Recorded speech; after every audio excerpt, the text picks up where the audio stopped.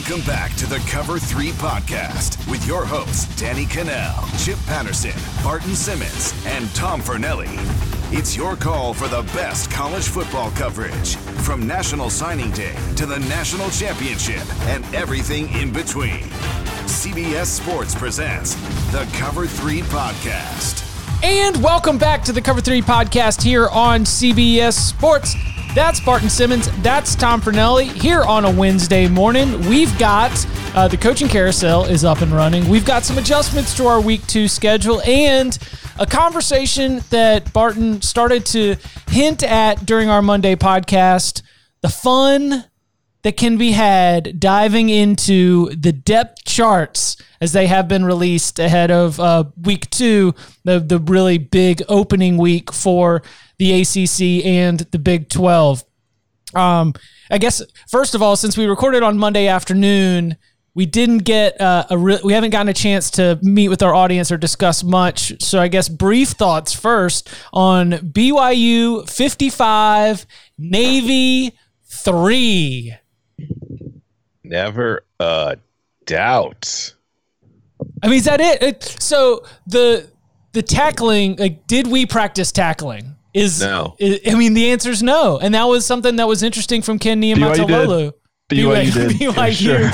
Absolutely did. But I mean, how about Niumatalolo coming out and he was like, look, we discussed it as a coaching staff. We, weren't sure. We went back and forth. We had the tackling donuts. We had the, bags of sand or whatever they're using right now. But, we didn't hit, and it showed. This one's on me. Like, on number one, to get my, camp counselor on, it's like, that's accountability. That's real leadership right there. But, at the same time, I mean, what else would you expect from Navy's head coach? Are you going to take anything from that in terms of starting to think about this weekend or the weekend after from that little bit of news or that little bit of information after the result?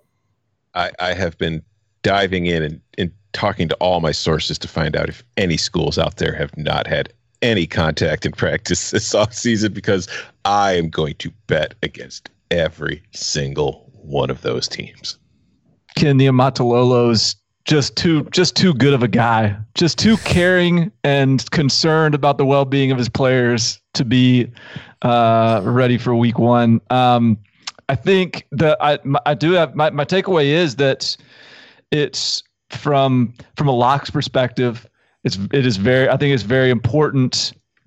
Like, anytime we're going to make a play, anytime I'm going to make a play, I better just do just a little bit additional non-box score, like non-depth chart just mentality. And I don't know that was even out there. I don't know that the non-contact practice stuff was even out there. Honestly, my bigger frustration in terms of something that I feel like I missed in prognosticating this game was just the idea that this BYU season is down to 8 games with North Alabama included on it and just a bunch of nobodies. I think Houston might be the only other sort of reasonable opponent that they play. This was the season for BYU. They had every reason to be entirely motivated for this game. And that was clear. And so I think I said somewhere else, it's almost like the rest of the year, there's a little bit of a bowl season element to the rest of the season. How much quarantining has the team had to deal with? How motivated are they? What do they have to play for? I think we're going to have to weigh that every week. That's the NFL draft, who's thinking about sitting out kind of mentality check. We're thinking about that. I think. Who cares? Who cares more? more? What are the stakes? Yeah. I just want to say, Barton, you're disrespecting the troops because BYU does play Army in 10 days. But I'm saying, this was also the premier game in college football that night.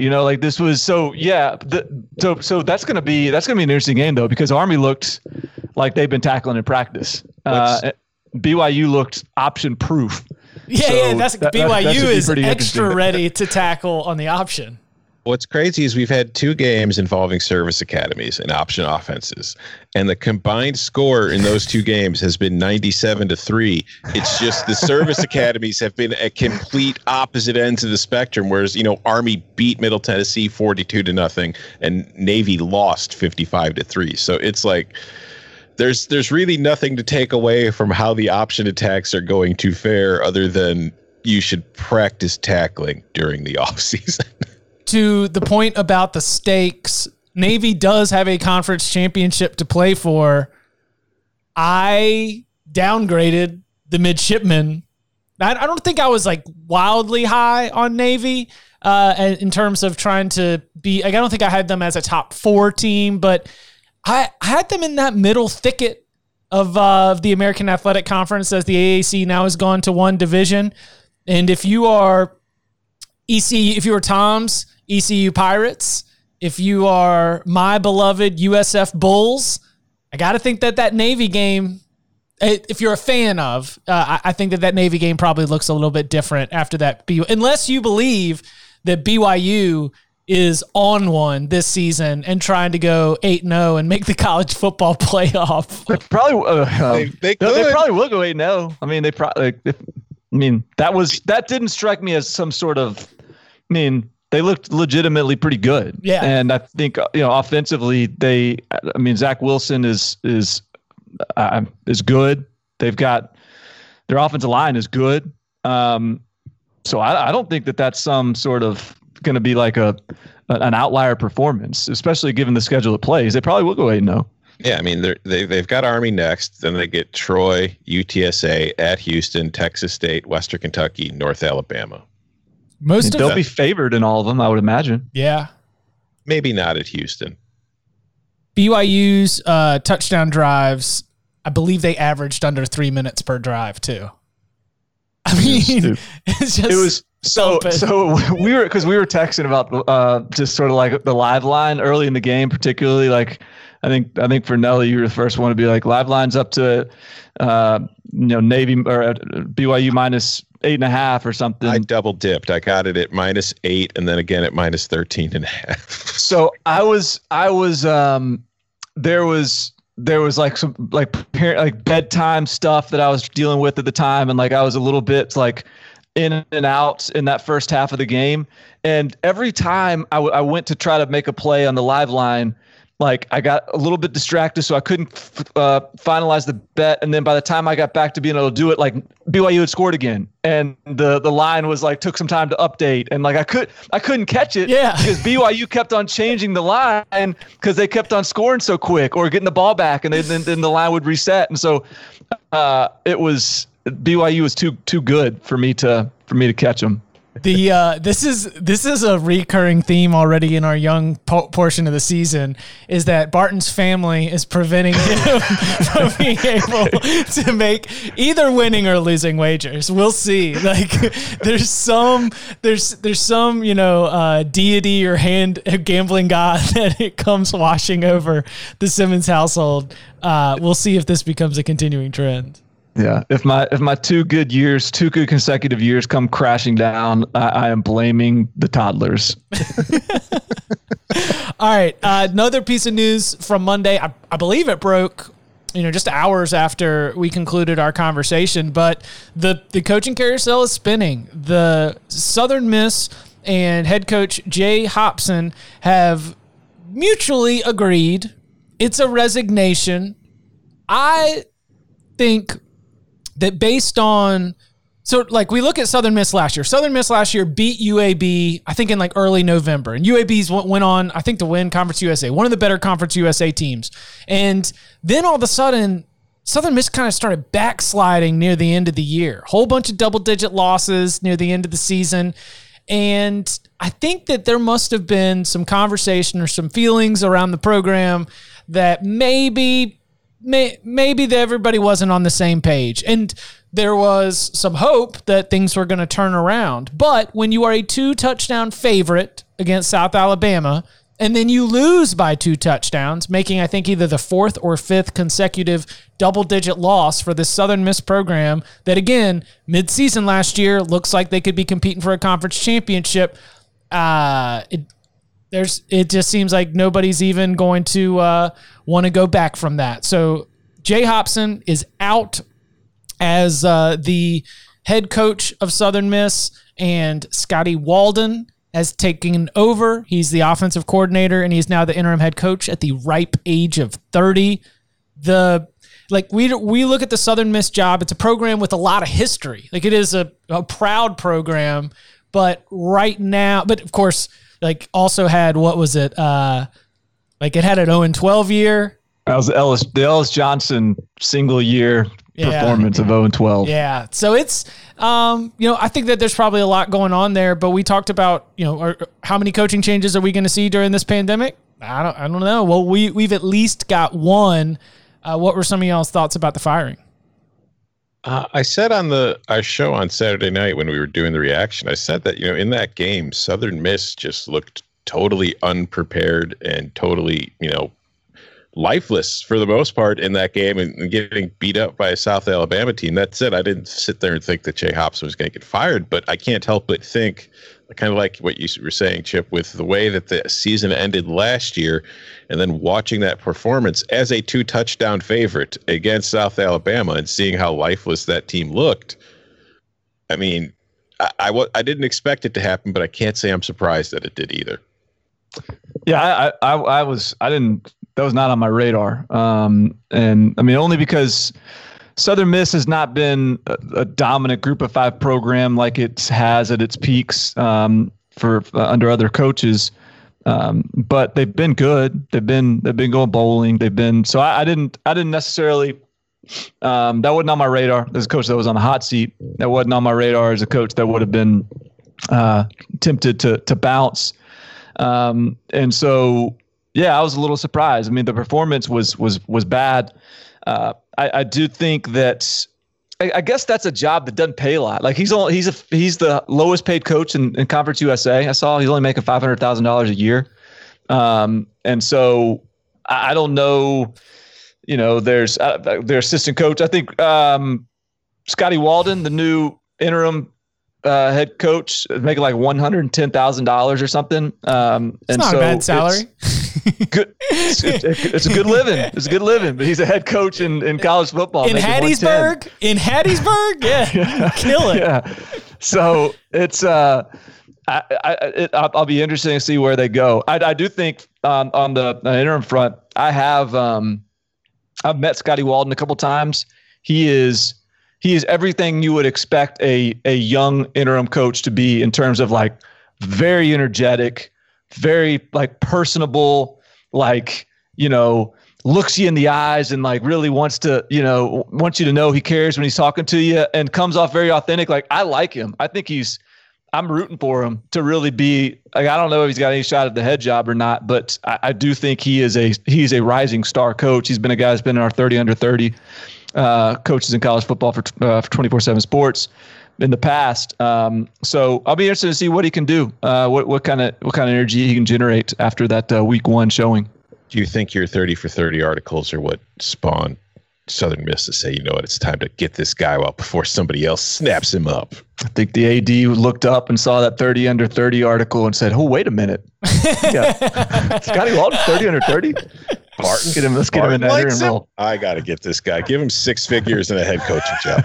Yeah, no losing seasons for Jay Hopson. 28-23 overall, 20-12 in conference play. Never finished worse than 3rd in the Conference USA West Division. 3 bowl appearances in 4 years, but a team, and he had the history after being an assistant there as well, and being a former Ole Miss. Former Ole Miss player, but just did not apparently click. So we are on into the Scotty Walden era in Hattiesburg. Did y'all see the names thrown around? I don't know if you're going to go there, yes. Chip, or you're moving on. But if you see the names thrown around have been like Hugh Freeze, a return of Larry Fedora, Hugh Freeze, Rich Rodriguez has been thrown around. This will be interesting to see where they go, especially if they don't have a lot of money to throw at somebody. Yeah. That's what I was going to. It's like you mentioned how much Hopson was making, and it's on the lower end for a Division I FBS head coach. And I think that I look at that, and then I look at what this year, with COVID's going to have the kind of financial impact it's having on athletic departments all over the country. How is Southern Miss then suddenly going to be able to turn around and get somebody like Hugh Freeze or Larry Fedora or Rich Rod to come? Because they're not coming for $500,000 a year. I could see Hugh Freeze coming for. I don't know. He's in a pretty nice spot there at Liberty. He's sort of. It's kind of his show over there. He can do no wrong. I just think he wants to be in the mix. And I think Southern Miss is a little more in the mix. His boss stepped down. I think Hugh Freeze is actually now running the university. I know. Mods are asleep. Let's go. Run loose.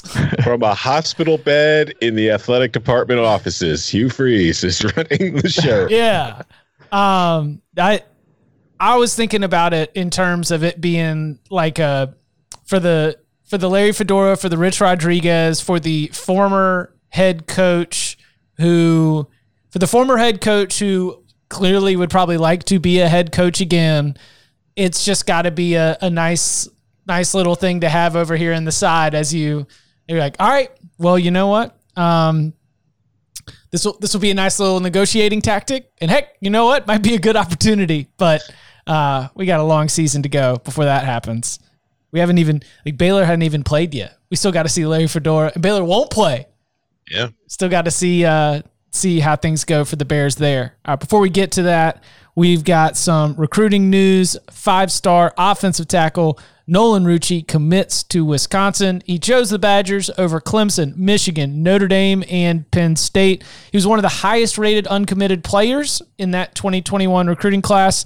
Made his announcement on Tuesday live on CBS Sports HQ. This is a Pennsylvania native, so very much in the Big Ten footprint.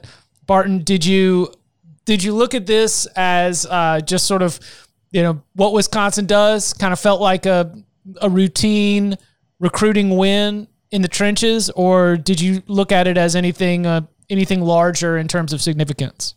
No, I don't think it was just a routine win, because this is a kid that was a 5-star guy in the composite rankings. Clemson and Penn State and all the big time programs were chasing him. So to get that guy is big. I also think of note as well. So 2019, Wisconsin recruits well on the offensive line, but a lot of the guys that they do a good job with are these developmental guys who play tight end in high school and grow into offensive line, and they show up at 250 pounds and they get developed into a really good players.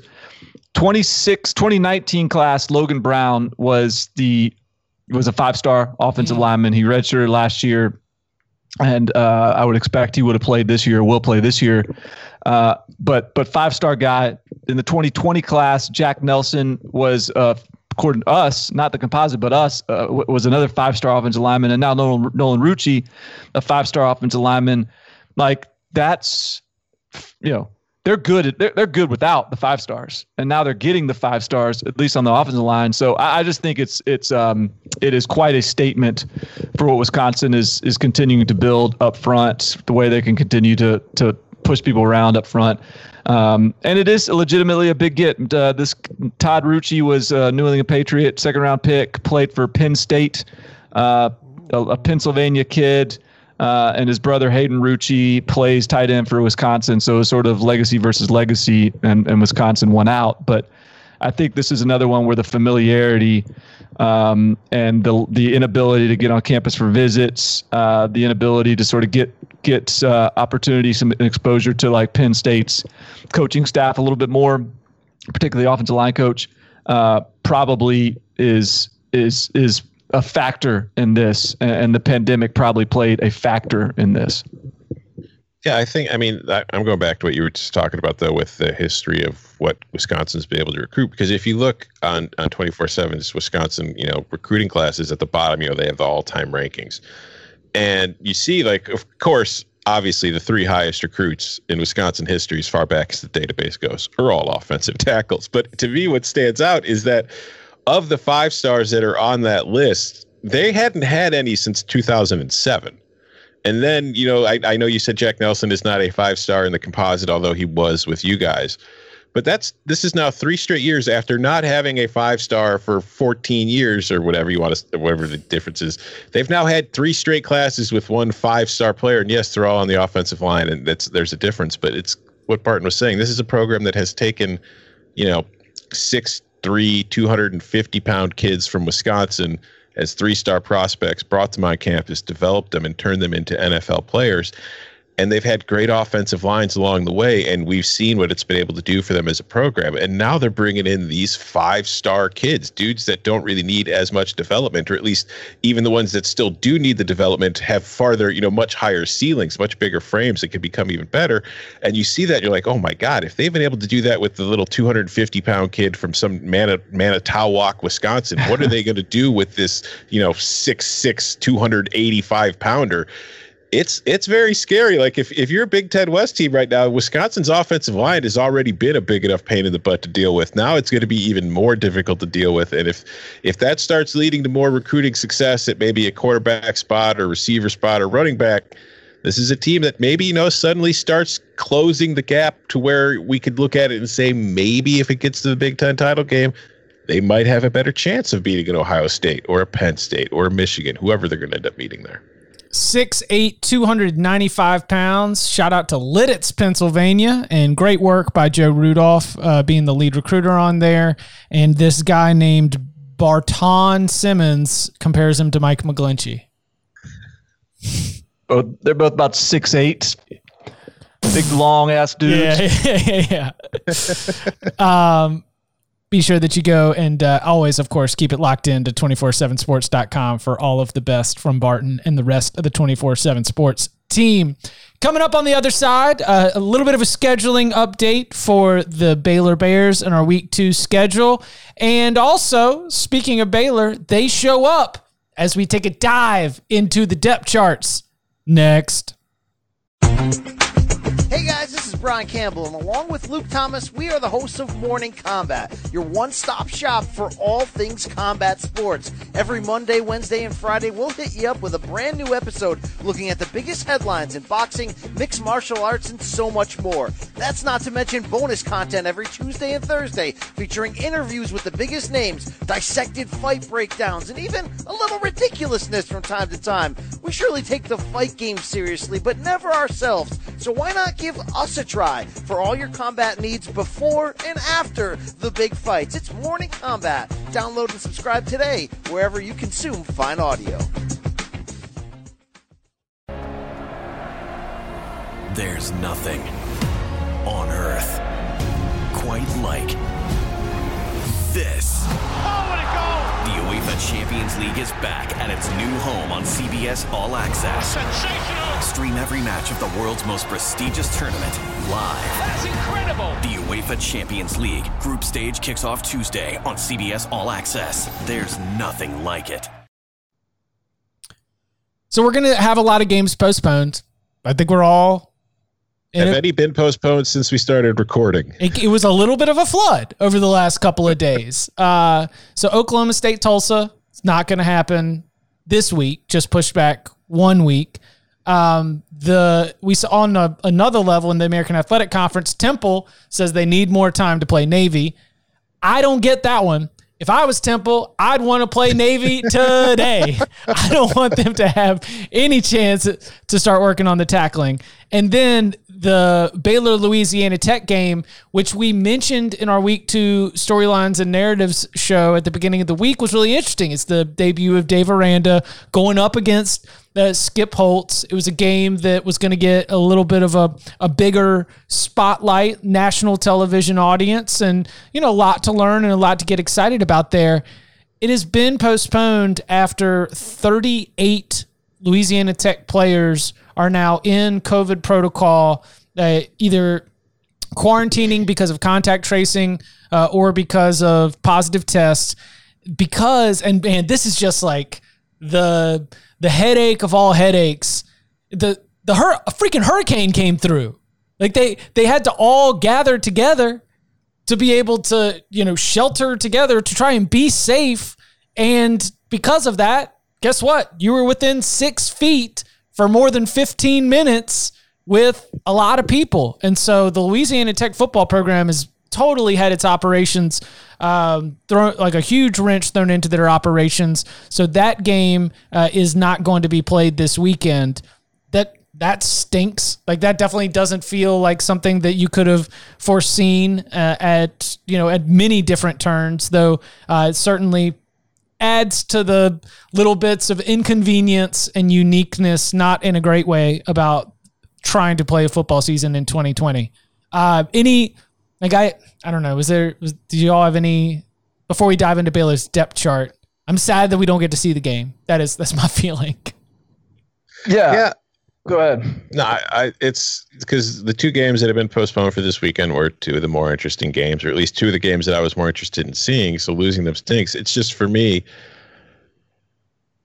it's one of those things. It's like, this is going to be, I can't help but feel this is going to be a weekly occurrence where we're seeing at least a game or two. And, this is a smaller weekend as far as the overall number of games. As we move along, and in a few weeks, the SEC joins in and more of the conferences play starts.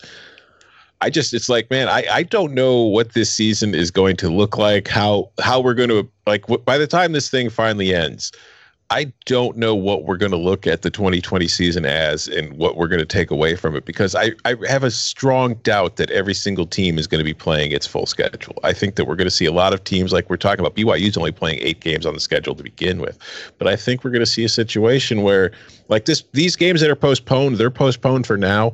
My inkling is they're not going to get played at all, because with the bye weeks that are remaining on the schedule, I feel like Big 12 teams, ACC teams, SEC teams, they're going to want to save those for conference games. So if this Louisiana Tech game gets postponed to where it's kind of going to have to, we'll play it on our bye week that was supposed to be in the middle of conference play, Baylor's probably going to say, no, we need to save that in case something goes wrong with one of our other Big 12 opponents. So yeah, you save it for conference championship week. You take like the hurricane protocol. It's like, if neither of us are playing for a conference championship game, then that last week we're going to play this game. Mm-hmm. So I have a feeling we're going to see a lot of these games. They're postponed for now, but I just don't think they're going to end up getting played at all. Yeah, I also think, though, they're being postponed in many cases out of an abundance of caution, because you don't really have to play them. They're non-conference games. I do think that the Big 12 is set. We talked about it last show. Like, they put together the protocol. Like, if you have 53 players, if you have a quarterback, if you have 6, whatever it is, 7 offensive linemen, you got to play. And so I think that'll happen more. I think yes, I agree 100%. There will continue to be postponements and cancellations, but I also think that there will be fewer once we get into conference play, because of some of those protocols, because there's consistency across the board. I also think that this is like when the announcement of Louisiana Tech Baylor being postponed hit, because Louisiana Tech has 38 players. The chorus of, and look, I'll say it again. Like I've said it before. I don't know what the right answer is. I know what my opinion is, but I'm like the chorus of people being like, oh, see, like, this is going to be unsustainable. See, like, the Big 12 and the Pac-12 and the Big 10 probably are right after all. Like, see, look at how ridiculous this all is that you guys are trying to play football. It's like you said, Chip, there was a hurricane. Like, there was a hurricane. These guys all had to go, like, were dispersed. This was extenuating circumstances. And so, of course, they come back with a lot of positive tests. We don't even know the positive. Like, this could be a few positive tests, but because it was a hurricane, you're in very close proximity to each other, which therefore, with the contact tracing protocols, can cast a very wide net. Right. So don't, so I'm not, this doesn't just like, so don't come at me, like football doomsday people and say like let's all be discouraged once again. Like, no, I'm riding some positive energy right here. Like, things are looking up. We got football this weekend. I'm not gonna take your bait and start feeling bad about things and feeling sorry for ourselves. Like, football's coming and it's coming in a very safe manner by all indications to this point. So was there a hurricane in Knoxville? I mean, by the way, that also was a little bit, so 44, like Saturday, 44. And then it was down to 28 or 27. Yeah, and there was clearly a lot, but it wasn't 44 positive cases. There was contact tracing that was involved in that. I think it was 20 something was COVID related. There are also some like injuries and other issues for the reason that number was so high in terms of what the number was players out, which didn't allow them to have the scrimmage. But yeah, like I think that don't get me wrong, like there's going to be significant challenges, especially considering SEC protocol calls for a 14-day quarantine for even if you have a negative test. And so there's like, I'm not sitting here whistling, saying that there's no issues, because those rules by definition are going to create some pretty, the contact tracing is going to be a real bear to overcome for programs, because it's a situation like if 3 guys get it, but they're in a meeting with 10 other players, or they're living in a room, they're roommates with a couple other players, and those couple other players are going to other meeting rooms. It's the contact tracing that's going to lead to a whole lot of dudes. And like you said, the SEC's got that 14-day quarantine period. It's like, man, 1 or 2 cases could really go through your roster, and not even with positive tests, just with the impact it's going to have on who's available really quick. Yeah. Now, I understand, Barton, you've really got this like, don't kill my vibe kind of thing going on.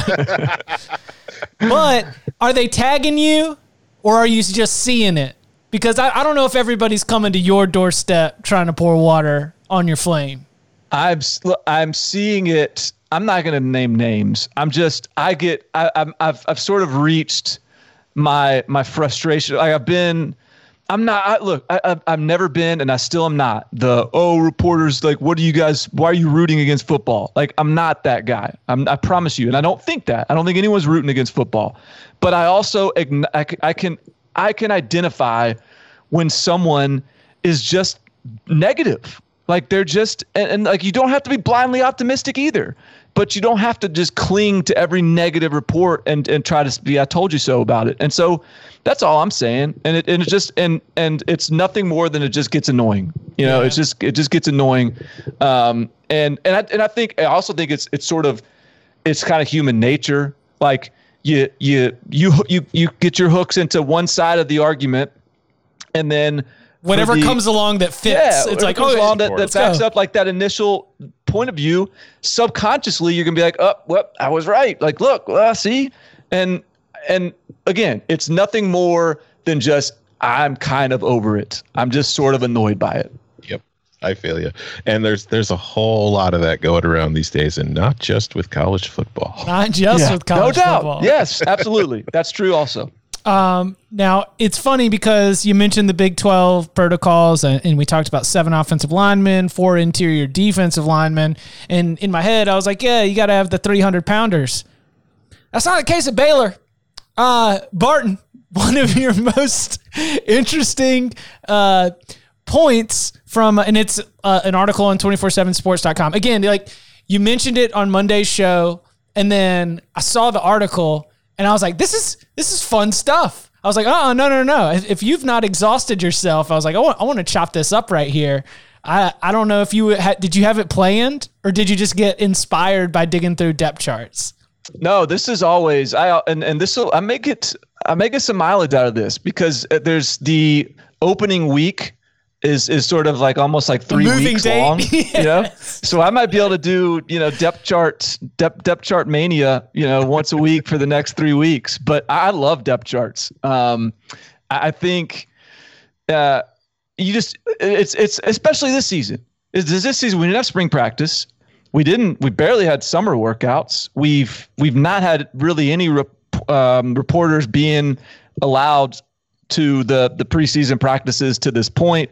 So there's there's a lot of unknown. Like we can actually glean a lot of information that we weren't privy to prior to the release of depth charts. And so I just think it can be enlightening. It can be telling. The point that you're leading me towards is the Baylor one. And you can find my story on 247 Sports or on my Twitter profile or whatever. But I just thought it was interesting. So Baylor is this is going to be a year where Dave Aranda has to make some adjustments and has to deal with a different set of personnel, different roster, just different style of play in the conference. And I thought it was interesting when I looked at the defensive depth chart at Baylor. They have their front three is like the three down linemen in that odd front defenses are 280 pounds, 285 pounds, 295 pounds. The nose is 285 pounds. And I was like, that looks a little light. And so I went back and I checked LSU's from last year's starting group. It was 309, 345, and 308. So it's an average of, I think, 286 pounds versus an average of 321 pounds. The 346 pounder that started at nose guard last year, Tyler Shelvin for LSU, his backup is 354 pounder Siaki Ika. So so like everyone's above 300 pounds on that LSU defensive front last year. Baylor, on their whole depth chart, the defensive side of the ball only had one guy that their heaviest player was 300 pounds. And so all of that's to say, like, this is a new set of personnel. The Dave Aranda defense will have to be a little bit different. I'm not saying they won't still be good, but there are new challenges, and he doesn't have an endless bench of 300 pounders he can trot out there and push people around with. We did have at Baylor, isn't that where we've got Lil Doyle? Yeah, Dylan Doyle. Yeah. Yeah. Strength coach. Yeah, and the Arkansas State transfer, who I'd heard really good things about, is not the starter at edge, which was a little bit surprising. But I think that just means that they're deep there. But Jake Burton, the right tackle that transferred from UCLA, I think August 25th, he put his name in the transfer portal, has already won the starting job at right tackle. So I thought that was of note. And to your point, even looking at last year, the nose, Bravion Roy, 333 pounds. Of course, he was a senior, and he's now gone. James Lynch at the end, just 295, but boy, he was dominant. That is James Lockhart was the other end in the 3-4 defense last year. He was also a senior. It is a massive, let's see, like Blake Lynch was a senior, Clay Johnston was a senior, Jameson Houston, Chris Miller, Henry Black, like that whole defense is going to be new, and it is going to be interesting to see if they're going to be able to maintain a high level of play at Baylor. Where else you want to go? What other teams stood out to you? So there's a few other places that were interesting. I thought one of the, like, this is not sort of a headliner team, but I just thought it was interesting. So Texas Tech, who I think has got a pretty good offense, I think they got a pretty good quarterback. They can keep Alan Bowman healthy. But their defense is just sort of Texas Tech defense. I thought it was of note that they've got starters, Krishan Merriweather, Jacob Morgenstern, Eric Monroe, Colin Schooler, like of their 11 starters on defense, 4 of them are newcomers. Like Merriweather's a JUCO transfer, Morgenstern is a Duke transfer, Eric Monroe is an LSU transfer safety, and Colin Schooler, another one of these guys who got there like a week ago, is their starter at will linebacker. So they've got like new blood on their defense, but it's veteran new blood. Like it's all guys. They're not a bunch of true freshmen. And so I think that was like, perhaps, I don't know, maybe you can spin it in a negative way, but a positive spin could be if you're wanting to look at an optimistic viewpoint of the Texas Tech defense, they've got some talented players that have played a lot of snaps in some meaningful games before that are going to be new starters on their defense. I am going to be taking Houston Baptist in the points. I thought we feigned Houston Baptist. I thought that was a principle. But again, like you mentioned, Barton, Colin Schooler has literally been at Texas Tech for 10 days before he was named a starter And I just think that with the kind of offseason we had, like, we saw what happened to Navy when they weren't really able to practice. So now Texas Tech's defense has a bunch of transfers who weren't with the team last year, who are literally just getting to the team, who will be starting. Granted, it's Houston Baptist, but it's also a 40-point spread. And I don't think that the Texas Tech defense is going to be in great shape for that game. Not saying they're not going to figure it out in the second half or whatever, but I think early we could see a lot of breakdowns, and maybe Houston Baptist takes advantage of it. So, yeah.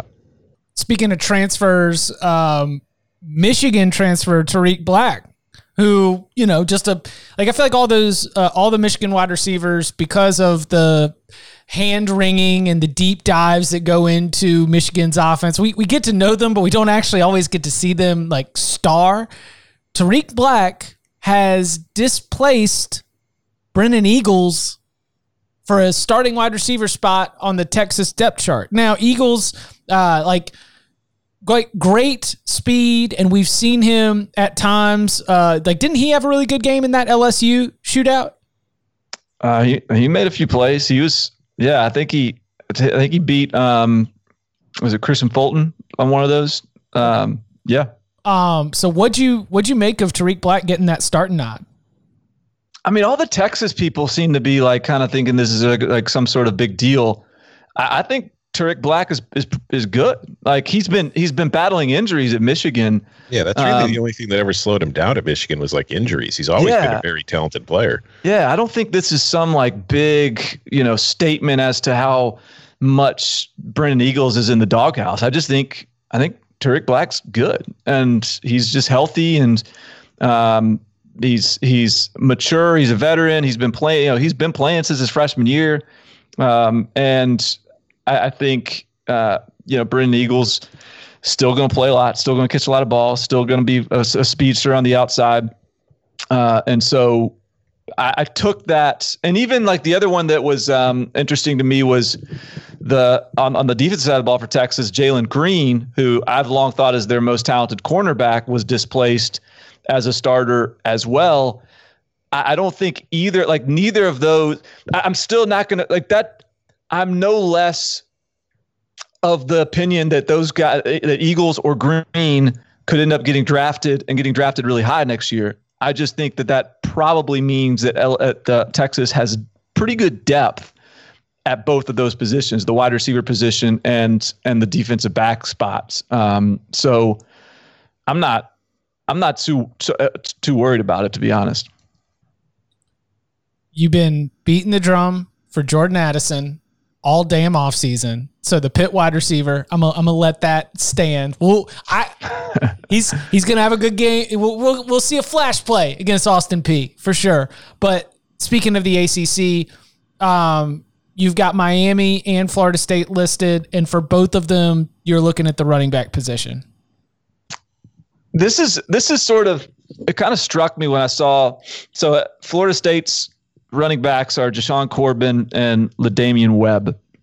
LaDamian Webb was a JUCO guy. Jashaun Corbin was, I think he was a 4-star in the composite. We had him as a 3-star. So it wasn't like he was a nobody, but they are just sort of everyman running backs, and maybe even better than that. I don't know, but they're not they're not the parade of All-Americans that Florida State has been trotting out prior to that. Think about the run Florida State has had at the running back position. Devontae Freeman and Chris Thompson were sort of going back and forth as their leading rusher.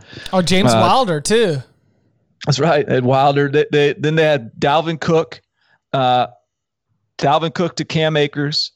Even behind Cam Akers, we were sitting here waiting for the Kalen Laybourne sort of arrival he was a really highly rated guy too. So there's been this steady stream over the last decade of first round, second round type of talent at the running back position. And Jashaun Corbin and LaDamian Webb, I'm not sure those guys are that. But I think the other viewpoint is, Mike Norvell has produced NFL running backs, and of those guys, Darrell Henderson, Antonio Gibson, Tony Pollard, like those guys were not 5 stars and 4 stars. And so it will be interesting to see what the run game looks like. It'll be interesting to see how Mike Norvell uses the athletes there. But no Cam Akers, no Devontae Freeman, no Dalvin Cook. I think it'll be interesting. Anything? Any other teams you want to hit before we get out of here?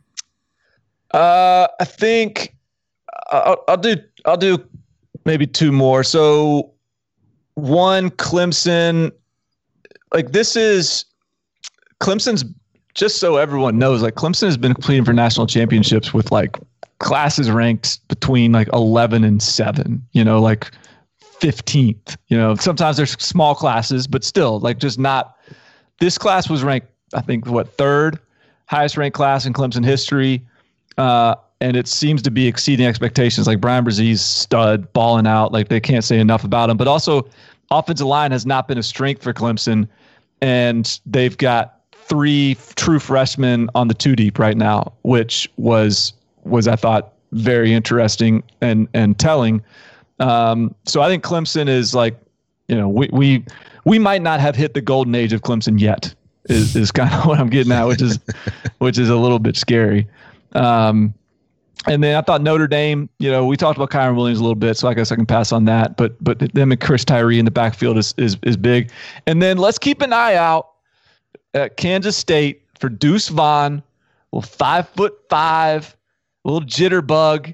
He's I think a co-backup at the running back position. Darren Sproles comparisons, they're going to be, it's too hot easy. and heavy. It's way quickly. too easy.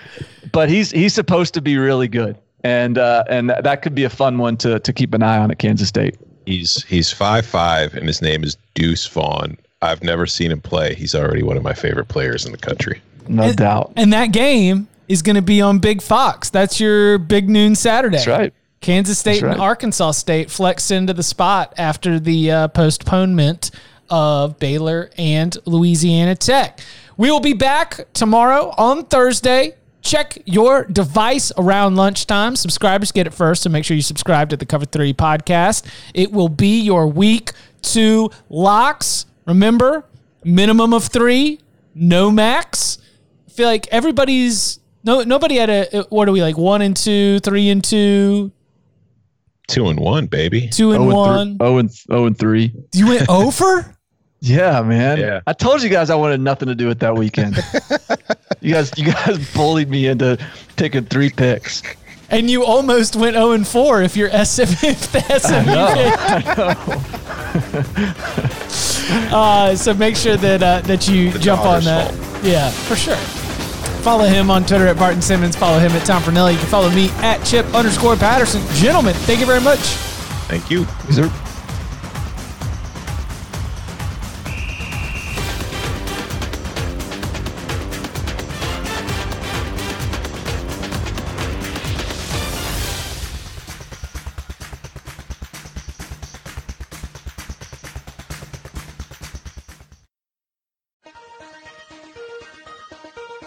Welcome to the Nothing Personal with David Sampson podcast. Do me a favor and blink, please. Did you blink?